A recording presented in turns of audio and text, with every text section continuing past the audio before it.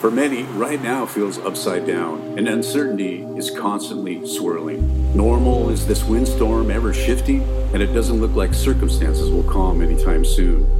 But what if the change that we need is not our setting, but our sight? Not the external, but the internal.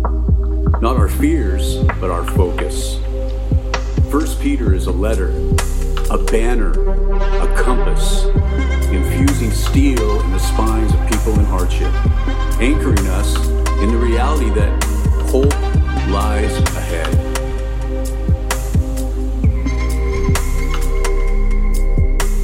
So I'm reading an article this week from Time Magazine. It's called "Why Everyone is So Rude Right Now." And it was like the whole vibe. I was like, this is like spot on. It's going through all these stories of how, like, whether you own a business or you work in service or whatever it is, people are reporting ruder clients and customers like left and right. Like people walk in and you're like, can we just get rid of customers? Can we just not do that anymore? Like FAA, which is in charge of distributing fines for unruly behavior on aircrafts. They have already, the unruly fines have already exceeded $1 million for this year. So good job, America. We're doing great. Good job on the place. Rhode Island Hospitality Associations, they work with local businesses in Rhode Island, and they actually put out these PDFs that you can download and print off for businesses to put on the outside of their buildings. And their door says, "Welcome back. We are experiencing a staff shortage. We ask that you please be kind and patient with the staff that are working. Thank you," which is just a kind way of saying, hey, could you stop being a jerk? Like when you come here? Like it feels like everywhere you go, people, there's just this level. And so the point of this article, and it was actually really good, was they were interviewing this psychologist, and he was explaining the reasons for this right now. And the truth is, and the reason that he explains is that because our threat systems are on overload. And he says, we are going through a time where psychologically people's threat systems are at a heightened level. Now we have these instincts. God has given us instincts that are fight or flight. And what's happened after this longer period of time, our fight instincts are increasing. And he goes through these reasons and he explains why. And he says, first, it's the length. The period of threat has gone so long that it's actually damaged people's mental health. Second, we are experiencing debilitating isolation. Now, in a given week, and any year, you would experience moments of isolation. That's a very normal part of the human experience. But to this degree, to this extent, to this length, it's actually become debilitating is what we're going through. And then the frustration of loss of resources or normalcy, you experience this? Like, I'm going to the grocery store to buy something very normal, and you get there and you're like, I guess I'm not buying anything normal. I guess I'm going to come back with hot tamales and milk duds. Like that's what we're having this week because everything else is like the loss of resources or normalcy. Think about kids in school, sports, just your normal routines and work and all these kind of things.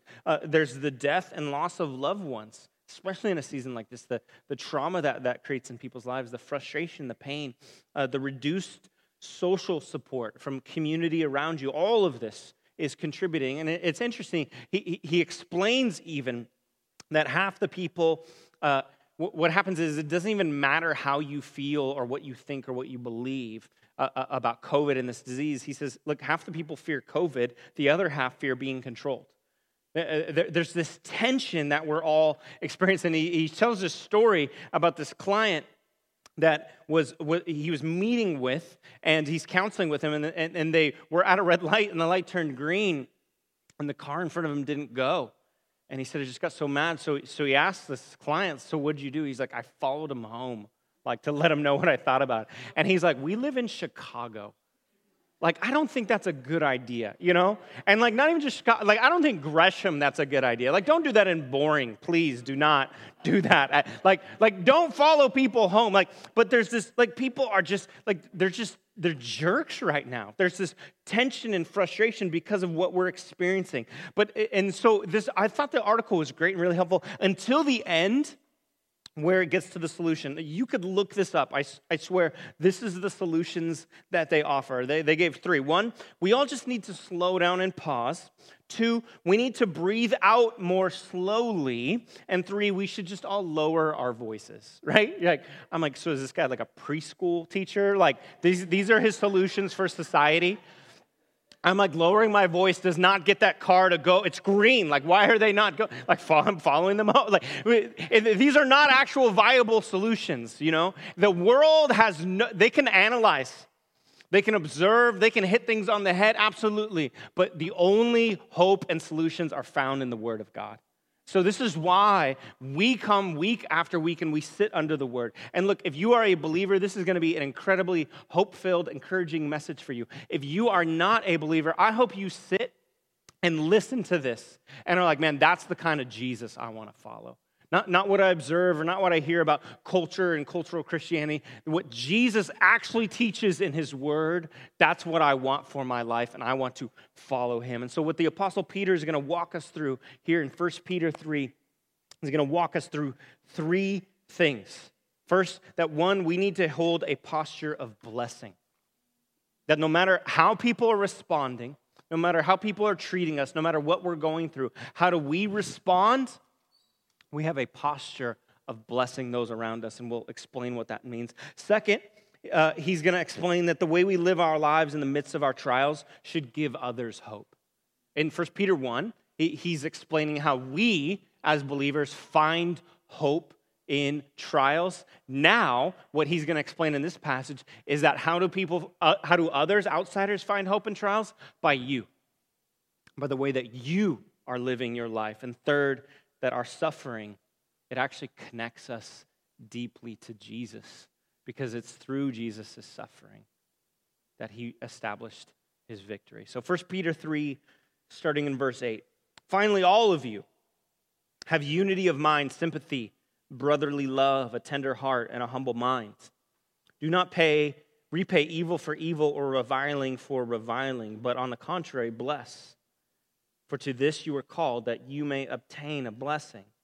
And then he quotes Psalm 34 here. It says, for whoever desires to love life and see good days, let him keep his tongue from evil and his lips from speaking deceit. Let him turn away from evil and do good. Let him speak peace and pursue it.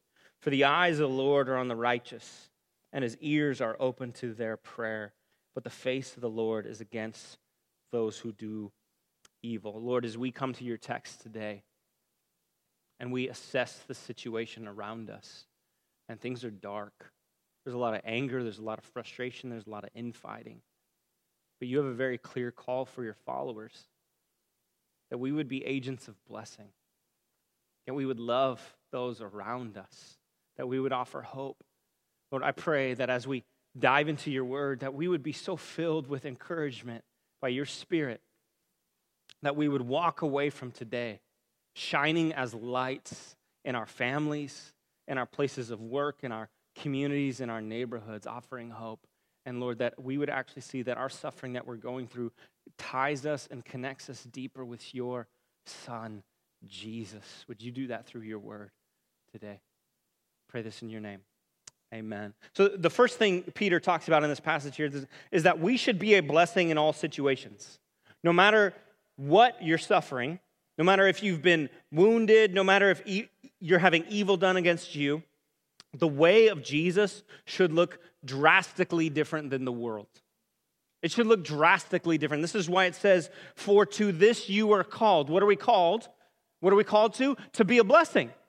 We're called to bless others, even if we are called to repay evil with blessing. Because the way of Jesus should look drastically different from the world. And if you don't look different than the world around you, you're likely not living the way of Jesus. And if you're not living the way of Jesus, then what hope does our world have? Your plan A. We are to be the light. And so no matter the posture that those around us take, Christians are to hold a posture of blessing. And it's interesting here because he actually explains, and what is God's response to us blessing others? That's how we are blessed from God, that we would experience his presence and his favor and his goodness. So we're not earning something here, but he's explaining, no, you want to experience God's blessing, his presence and his favor and his goodness. You know how you live as a life of blessing. And he gives this list of 5 things. It says, have unity of mind, have sympathy, have brotherly love, have a tender heart, and have a humble mind. So I just want to explain these, kind of look at these one by one. So unity of mind it's more important than unity of emotions. Unity of mind is more important than unity of experiences or political parties or cultural backgrounds or how you think or feel about these. We are to be united in our minds around what? Minds that are shaped by the truth of the gospel. Because if we understand the deepest truth in our minds, this is what we understand, that Jesus unites us and he gives us purpose together. You know, I spent a lot of time talking with other pastors in a season like this, asking questions, finding out about how their church is going and the things that they're going through. And man, at first I just find myself overjoyed by the unity that we're experiencing in our church. But you know what breaks my heart in a season like this? The number of people that are leaving churches and the reason that they give. The reason they give for leaving their church has nothing to do with that church's doctrine. Has nothing to do with what that church is teaching about Jesus. Has nothing to do with whether that church is on mission or they're loving people. You know what? Why they're leaving churches? Because they disagree with that church's response to COVID. You guys, that is a ridiculous reason to leave a church. First of all churches are responding in all different ways. But come on, like we are called to a mission. We are called to be united in our purpose as a church. And like, nah, I'm out. I don't like how you manage this or manage that. Are you kidding me? Like, we're to be in the trenches together in a season like this. We're to go to war together. And we need to be united in our minds around what? Our purpose and our calling and the fact that Jesus has bought our unity with his blood. That runs thick, you guys. That's our purpose in life. And so how do we do that? How do we be united in our mind? You know what? One of the best ways to do it is to sit and read the scriptures together. That we would all sit under the word. It's really hard to hate a sister in Christ when you're constantly being reminded about how much Jesus died for her and loves her. Like, it's hard to harbor bitterness when you realize there's a much bigger purpose and calling in this life. I love what N.T. Wright says about reading the scriptures. He says, we read scripture in order to be refreshed in our memory and our understanding of the story with which we ourselves are actors, to be reminded where it has come from and where it is going to, and hence what our part within it ought to be. This is our call. Like, we're to be united in our minds, and it runs deeper. And so what is a posture of blessing? Like, when you sit down with someone, say, like, okay, what does unity of mind look like? I need you to fight to find common ground between a brother or sister. Like, we're focusing on all the areas we disagree right now. Like, what if you actually said, what are the things we agree on? And what if we found unity of mind around it? Second, he moves to this idea of sympathy. This word in Greek, it means suffering or feeling the like with another. So what someone else is going through, what they're experiencing, you feel it too. You walk through it too. Romans 12:15 tells us, rejoice with those who rejoice, weep with those who weep. That's what sympathy means. It's not just like a distant feeling, I feel sympathetic towards you. No, I experience what you experience. That I actually am called to multiply your joys. I rejoice when you rejoice, and I'm called to divide your sorrows. I came across a picture a number of years ago that I think illustrates this in such a powerful way. It was a picture of a woman who was going through chemotherapy. And one of the most devastating things about chemotherapy is that a woman often will lose her hair. Now, it's different for guys. Like, we're all losing our hair, right? Bald is beautiful. Like, you got to rise. Like, at some point, you all got to get there, right? Like, I'm heading that way, okay? But for women, it's this picture. It's tied to identity. It's tied to beauty. And so it can be this devastating moment. But here's what was so incredible about this picture to me, was the full picture was of her sisters and her best friends who shaved their heads in the process. This is biblical sympathy. This says, I rejoice with those who rejoice, and I weep with those who weep. This is a picture of the biblical call that we are to have in such a beautiful way. So what is a posture of blessing? It says that I'm going to suffer and I'm going to rejoice with you no matter what. Third, he talks about this idea of brotherly love. And brotherly love, it's a combination of two Greek words, okay? Philos, which means affection, like friendly affection. It's one of the Greek words for love. But it includes and he combines it with the word adelphos, which means brother. Okay, this is where we get Philadelphia, city of brotherly love, even though it doesn't quite match up. But this is the biblical picture here, that it's brotherly. It's referring to the love between fellow family members, i.e. the redeemed people of God. And what it says is your family no matter what. No matter what happens, you did not make you family, and so you can't unmake you family, is what he's talking about here. So think of it this way. So my brother and I, we're very different, okay? You can probably guess which one's me in here, okay? So this is our personalities to a T. Like, I don't even know how old I am, like a year. But, like, I got my hat on sideways. Somehow my nose is rubbed off. Like, I don't have memories of it, and that's good. You know, the brain blocks out trauma, right? So that's me. I don't know why I got overalls. I'm throwing out gang signs, right? And then my brother's like, oh, a photograph? Yes, father. Like, that was our whole life. He is a rule follower to a T. Here, you know, I'm probably like 8 or 9 years old there. They're like, take a picture. And like my siblings are like, smile at the camera. And I'm like, yes, Wendy's, Frosty. Like, you look at all middle school, like high school. Like, I remember my mom telling a story at one point. She's like, I just know that Jason is going to end up in prison one day. Like, that's his future. We will love him through it, but that is his future, right? So we're just like so opposite in every way. And which is like fun when you're a kid and you laugh at, but like honestly, like that gets harder as you get older. And the truth is, like my brother and I, like we just don't line up. And so like I'm not close with my brother. And we've had hard moments. We've had fallout. We've had wounds. We've had battles. Like, and it's a challenge. He now lives in Arizona, and I live here in Oregon. Like we don't see each other hardly ever. We don't talk hardly ever. But you know what? Like on Tuesday when he called me, you better believe I pick up. And I can hear the pain in his voice. I can hear the hardship in that moment when he's like, I just need to talk to my brother right now. We sat on the phone and talked for 30 minutes. Like, and if you know me, like, I don't talk on the phone. Like, if you call me, I'm like, hey, text me. You know, like, and if you text me, I'm like, hey, email me, right? If you email me, I just delete it. I'm sorry, you are learning this. Yeah, I'm not a good pastor. But I'm a good brother, right?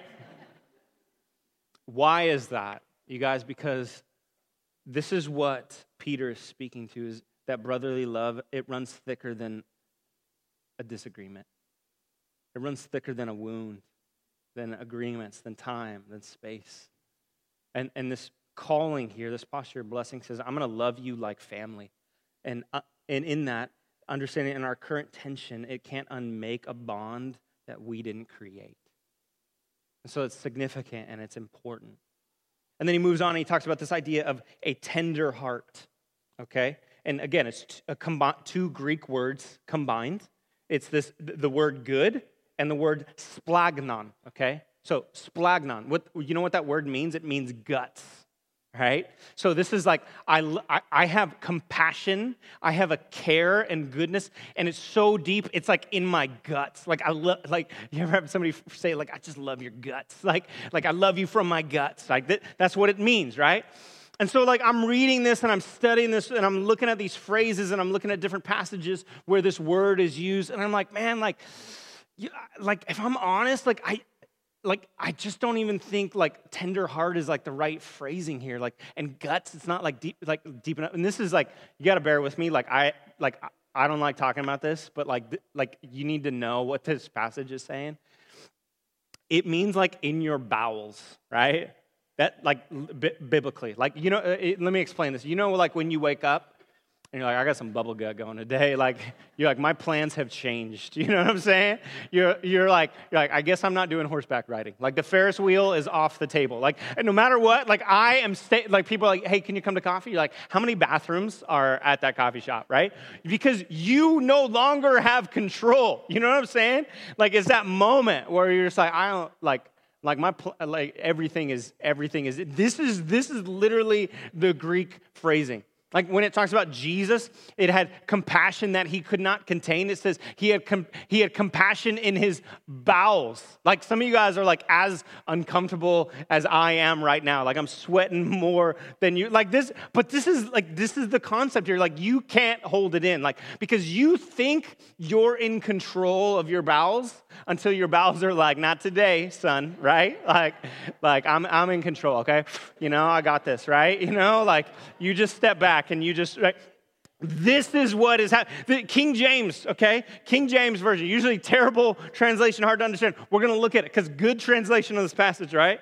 But whoso hath this world's good, all right? Okay, translate, if you have good, and see, his brother have need, and shutteth up his bowels of compassion from him. Like, just squeeze it tight, right? How dwelleth the love of God in him? We're all going to start talking King James now, right? Like, man, you need to stop shutting your bowels of compassion towards me, right? How dwelleth the love of God in you in this moment? This is literally what Peter is saying. This is not what we're called to as Christians. We need to be a people who bless others. I almost use the phrase pour out blessing. I don't think it's appropriate in this context, but like we need to bless other people. If this is your first week, you're like, I am not coming back next week. I am not at all. Okay, humble mind. Let's keep going with the Bible, all right? A humble mind. Here's the issue. Like everybody like thinks they're right now. You notice that? Like we've curated our lives so much that the only voices and media and influence that we're surrounded by are people who agree with us. That's the problem of the mass amount of information. Like if you notice that all of a sudden like everybody's a scientist and like a physician and epidemiologist, like we all have like, you know, and let me show you this brochure of information or this YouTube video. Like we're all politicians now. We're all principals. We're all pastors. Like if I owned a business, like you don't, okay? So like I don't really care about your opinion. If I was a principal, here's what, like, but you're not, right? Like we need humble minds. See, here's the problem. We all think we're right about everything. Now, if I was to say, do you think you're right about everything? You'd be like, of course not. And then I said, but I'm going to prove that you think you're right about everything, okay? If I went line by line through anything and asked you your opinion, I'd be like, do you think you're right about this? You would say yes. Do you know why I know you would say yes? Because if you didn't think you were right, you would change your mind. That's why you believe what you believe, because you believe that you're right, okay? Now, but watch this. Other people's emotions, struggles, pain, and experiences, they matter more than me winning the argument. That's what a humble mind means. This is our call as Christians. People won't remember what you know. They're going to remember how you made them feel. And so a posture of blessing as a Christian says, I don't have to be right in this situation, but I do have to be loving. That's what a humble mind is. And that's what our call is to. And I think this is important to say for this particular moment in our culture and our society and in church right now, is this call to live out what Peter has written here, this call to bless others. Like you cannot live out this call in isolation. You cannot live out the New Testament one another commands in isolation. You can't do it. Like digital sympathy is worthless. You know that, right? Like and comment gets somebody nowhere. Like virtual unity, it's artificial. Computerized compassion is fictitious. Humility cannot be declared, it can only be displayed. This is why the church has to be the gathered church right now. And so wherever you're at, whatever circumstances or situation, whatever like comes in the coming weeks or months, do whatever it takes to gather with the church. Because we are called to one another, each other. We are called to be a blessing to one another. And so practically, how do you do this? Let me just, a simple thing. Every situation, every meeting you walk into, when you go into work tomorrow, when you go to a coffee shop on Tuesday, when you go to the gym on Wednesday, I want you to pray a simple prayer. Lord, give me an opportunity to bless another today and the courage to do so. Amen. Just start praying that.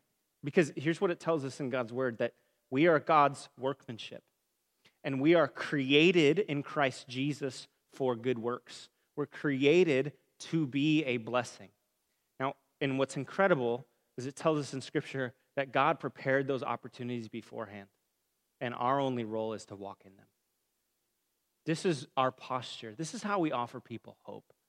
That in a world that is tearing itself apart, that we would be a people who bring hope and blessing and love into every situation. And Peter continues in verse 13. He says, now who is there to harm you if you are zealous for what is good? Like, hey, if you're doing good, like nobody's going to go against you.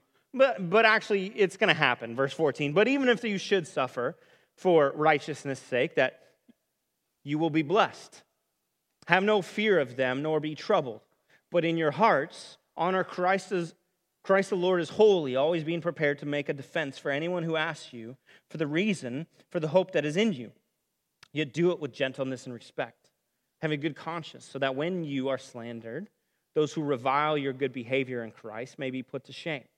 For it is better to suffer for doing good, if that should be God's will, than for doing evil. What he's saying here is we need to shine bright in suffering. We need to be beacons of hope in the midst of suffering. We should live in such a way that actually gives others hope, that gives them pause. Like, you should live your life in a way that people are like, there's something different about you. There's something unique. And then when they ask, it says we should respond with gentleness and respect. And I love what he says here. He doesn't say like, hey, if you're slandered. He says when you're slandered. Because he knows what the call of the Christian faith is. Like, you will be slandered. So it's much better to be slandered for offering love and hope and goodness. But when you are, be prepared to repay evil with blessing, like he just talked about earlier. Here's what you need to know about the season that we're going through. This may be the greatest opportunity you have in your entire life to preach the hope of Christ to hurting people. Like when the dark is darkest, that's when the light shines brightest. Like, hearts are attuned to listen for hope in times of suffering. They are looking for it right now. They are desperate for it right now. And who's called to offer it? Guys, it's followers of Jesus. Charles Spurgeon, he was ministering through a season of great disease in his area. And this is what he says about it. He says, if there ever be a time when the mind is sensitive, it's when death is abroad. I recollect when I first came to London, how anxiously people listened to the gospel. For the cholera was raging terribly. There was little scoffing then. We have an opportunity right now to shine. My mom, she had one thing she loved collecting. It was lighthouses. She had paintings in every room of lighthouses, these little like figures all over the house. When she passed, that was one of the things I wanted to collect to remember her by, and just grabbed a couple of lighthouses. And I love lighthouses. They're this fascinating thing because what do? You guys, when lighthouses, when they are a ship's only hope for navigating their way back home in the midst of storms and darkness. That's what the purpose of a lighthouse, right? And it's interesting because they're actually built in these really dangerous places. But like, imagine if like when a storm hit, we're like, you know what? It's actually really dangerous to operate a lighthouse, so we shut them down during storms. Like, imagine how like insane that would be, right? Well, they're right on the coast. The tide is rising, the water's coming in, and besides, it's not just lighthouses. We've shut down the whole city. It's okay. Restaurants, they can only do takeout during the storm, and so the lighthouse needs to be closed, and this business has to be closed. Home Depot's open, it's essential, but you know what? Lighthouses need to be closed right now because it's so dangerous. Do you know how insane that would be? That's when lighthouses are needed. They're needed in the storm. You guys, what is the church? The church is to be the light in the storm. That is our call right now. Nobody else is going to offer that. You think the government's going to offer that? No. You think schools are going to offer that? We are called to be a beacon of hope in a season of darkness. The church is our community, our world's only light, pointing them to Jesus. This is why we need to live differently. This is why we will fight tooth and nail, no matter what it costs, to stay open. This is why we will worship and gather and preach the word no matter what, because the church is called to be the lighthouse in the midst of the storm. And the light shines most bright at the dark of the storm. And for you and I, we have to understand, we have one goal, it's to make the hope of Jesus known in this city. And this may be the darkest storm our generation has ever faced. In church, you and I, this is a moment for us to shine brighter than ever. This is our call. This is what Peter reminds them of. And lastly, he moves into this idea of how suffering connects us deeper to Jesus. He says, for Christ also suffered. You're suffering right now, but Christ also suffered once for sins, the righteous for the unrighteous, that he might bring us to God, being put to death in the flesh, but made alive in the Spirit.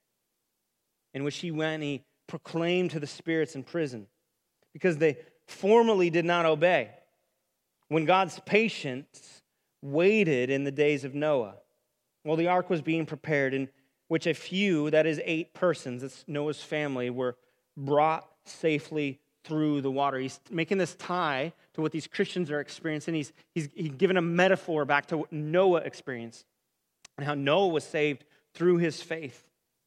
Baptism, which corresponds to this, now saves you, not as a removal of dirt from the body, but as an appeal to God for a good conscience, through the resurrection of Jesus Christ, who has gone into heaven and is at the right hand of God, with angels, authorities, and powers having been subjected to him. Because suffering, it connects us deeply to Jesus, because it was through suffering that salvation was offered. And I love these 3 things that he points out here, because they're very practical ways of how Jesus' sufferings matter to us now. First, that he suffered once for all sins. And what that means is, and this is important for you to understand, that if you are going through a season of suffering or hardship, it's not to pay for your sins. That's actually really bad theology. Now, there's consequences to dumb decisions. There is, absolutely. But what it tells us biblically, that if you're suffering, it's for one of 2 reasons. One, God wants to do some good in you. Maybe he's disciplining you. Maybe he's refining you. Maybe he's strengthening you in a unique way. But either God is doing something good in you, or through your suffering, God is offering hope to somebody else.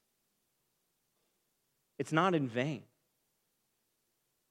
Because Jesus, he suffered, and he paid for all of sin, and so there's deep purpose. Second is the righteous for the unrighteous. What that means is Jesus was perfect. Jesus held up his end of the relationship, and he died for us, the unrighteous. And what he's talking about there is that Jesus blessed us through us doing evil against him. And if that's what Jesus has done, then we can bless others when they do evil towards us. You're connecting, you're identifying with Jesus. Do you see that? It's one thing to suffer because you're being dumb. It's one thing to suffer because you're doing evil, but it's a whole nother ballgame. It's a whole nother depth and meaning when you're suffering because you're trying to bless others, when you're suffering because you're trying to live righteous. It connects us to Jesus in a deep way. And third, we see that there was deep purpose in his suffering. It says that he might bring us to God. That's why. It wasn't pointless. Literally, the Greek word translated there of bring us to God, it means he gave us access. Isn't that a cool idea? He gave us access. Like, I don't know about you, but like, I love access. Like, I'm all about it. Like, if you share a password with me, I will not forget it. So don't share a password with me. Like I just remember those things like forever. Like, you ever have somebody hand you their phone and you're like, oh, it's locked. And they're like, oh, here's the code. And you're like, yes, please. Like, okay, like, let's go to email first and then we'll work our way through pictures, right? It's just like, no, nobody else? Not idea. Yeah, like, okay, don't hand me your phone, right? Don't call me or hand me your phone. Neither of those things, right? Or I love this one. When somebody gives you need to go pick something up from somebody's house, but they're not there, and they give you the garage code. You're like, you're giving me access to your house. Like, I'm not going to steal anything, but I love the access. You know what I'm talking about? Like, I feel loved in that moment. It's like that code right there is forever burned in my mind. Like, I just love it. Like, this is what Peter's saying. He's saying that Jesus, through his suffering, he suffered for a purpose. You know what it was? To give you God's garage code to the kingdom. Like, that you can come to God any moment, anytime. You have access. You can walk boldly into his presence. His suffering had deep purpose. And if Jesus' suffering had deep purpose, our suffering had deep purpose. You know why? Because we suffer that others may come to God, that others may see his righteousness, that others may see his goodness, that may see his holiness. There is purpose in our suffering, and it connects us deeper to Jesus. And it was through his suffering that Jesus established his victory. That's what this passage here, when it talks about how Jesus, he goes and proclaims. You know what he's proclaiming? He's proclaiming his victory over sin and death. I have won, is what he's saying. And how does it end? What does it say? Who has gone into heaven and is at the right hand of God with angels, authorities, and powers having been subjected to him.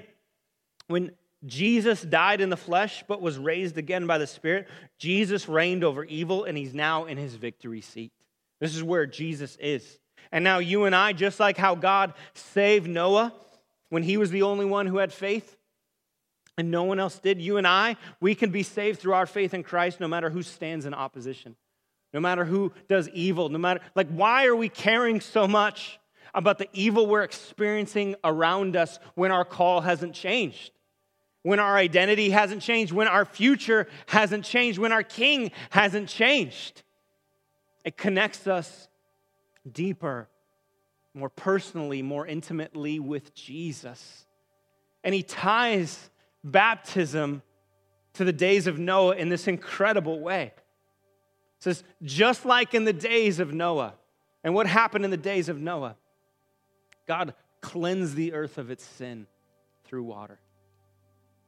There's a tragic moment in human history where he wipes the earth of humanity, because it tells us at one point he regretted it. He was so wounded, so broken over our sin. But he doesn't have to send a flood because Jesus drowned on our behalf. Jesus took on the waters. And so now we have this beautiful symbol through baptism that you and I, just like the earth was cleansed, now you and I can be cleansed through the blood of Jesus. Listen to me. In 3 weeks, we're having a baptism service, and we're going to celebrate our hearts out. Because there's some of you in this room right now who are going to make a public declaration that you have found new life in Jesus. And that your old is gone, buried, dead no longer. And you're going to raise out of that water, and we're going to jump, and we're going to shout, and we're going to scream, and we're going to yell, because you are being ushered into a family that blesses one another, a family whose relationships run thicker than the conflict that we are experiencing right now. See, this is what we have to understand about suffering, that it was through Jesus' suffering that he established his victory. Therefore, through how we live through our suffering, we can declare his victory. We can display his victory. Other people can experience his victory. That's the call of the church. This is the hope in suffering. Not just hope for us, but hope for those around us. You know, one of the ways I've experienced this most vividly over the last year is through the suffering that I've had to watch my sister go through. Some of you guys know this. I've shared this story, but back in May, she was getting ready to deliver her son Everett. And about 3 or 4 days before his delivery, his heart stopped beating. She goes in and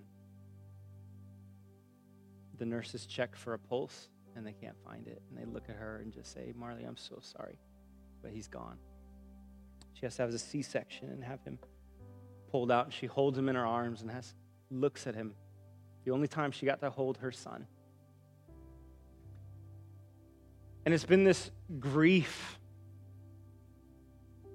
to watch my sister suffer in that way. And it just breaks my heart. But if I'm honest, it also causes this fear in me. Because a few years previous, when our mom had passed away, it was a moment of deep sorrow. It's been a season of deep sorrow for her. Like, I was close to my mom, and my brother was close to my mom, but my mom was my sister's best friend. And she passed just months before her first son was born. And it caused a crisis of faith. What do I believe about God? How can he be good? And so as I watched her go through this, I honestly worried like this would drive her away from the Lord. A couple weeks ago, she sent me this write-up that she did, and it's her whole story about what happened with Everett. Every moment, everything she experienced, everything she felt. And it's one of the most devastating things I've ever sat and read. I remember just lying on this bed by myself, reading it, just sobbing uncontrollably. But I got to the end, and it was like this conclusive moment where she talks about what God did in her. And this is what she says. She says, "As the weeks went on, my feelings evolved from questioning why God would allow me to even get pregnant in the first place if he was just going to take my son from me at the last minute, to being grateful that I was chosen to be Everett's mother. If I had never become pregnant in the first place, then Everett would never have existed. Of course I wish the outcome were different. I long more than anything to have him here with us. But if this was the only outcome, I would do it all again to carry him aside me for 9 months and get to hold him and see his sweet face. Because he existed, I know that I will get to see him again in heaven one day. And I am so looking forward to that day and how wonderful that reunion will be."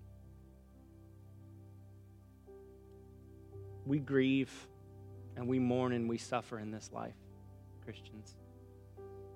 But we do not do it as those without hope. And what Peter is telling us, that we can suffer in such a way, that we can walk and we can live in such a way that points people to eternity, that says this is not all there is. There is a day where he will wipe every tear. There is a day where there will be no more death, no more grief, no more mourning, no more shame, no more pain, no more sin, because Jesus is on his throne. And how we live here and now in a moment like this can shine that so brightly. Jesus, would we be a people, would we be a church that declares with all of our life the hope we have in you. Lord, would we be agents of blessing? Would we hold a posture of blessing in every conversation, in every interaction, in every moment that we have? Because it's that through that moment that someone can get a glimpse of your hope. As we faithfully follow you, worship you, read your word, love our brothers and sisters, would you allow this church to shine more and more and more brightly in this dark moment in time? And would we be so committed to each other and to you that others can't help but long for that. And Lord, as we do all these things and we suffer in these ways, Lord, would we get to experience your Son in a deeper and more beautiful way? For all this in your name. Amen.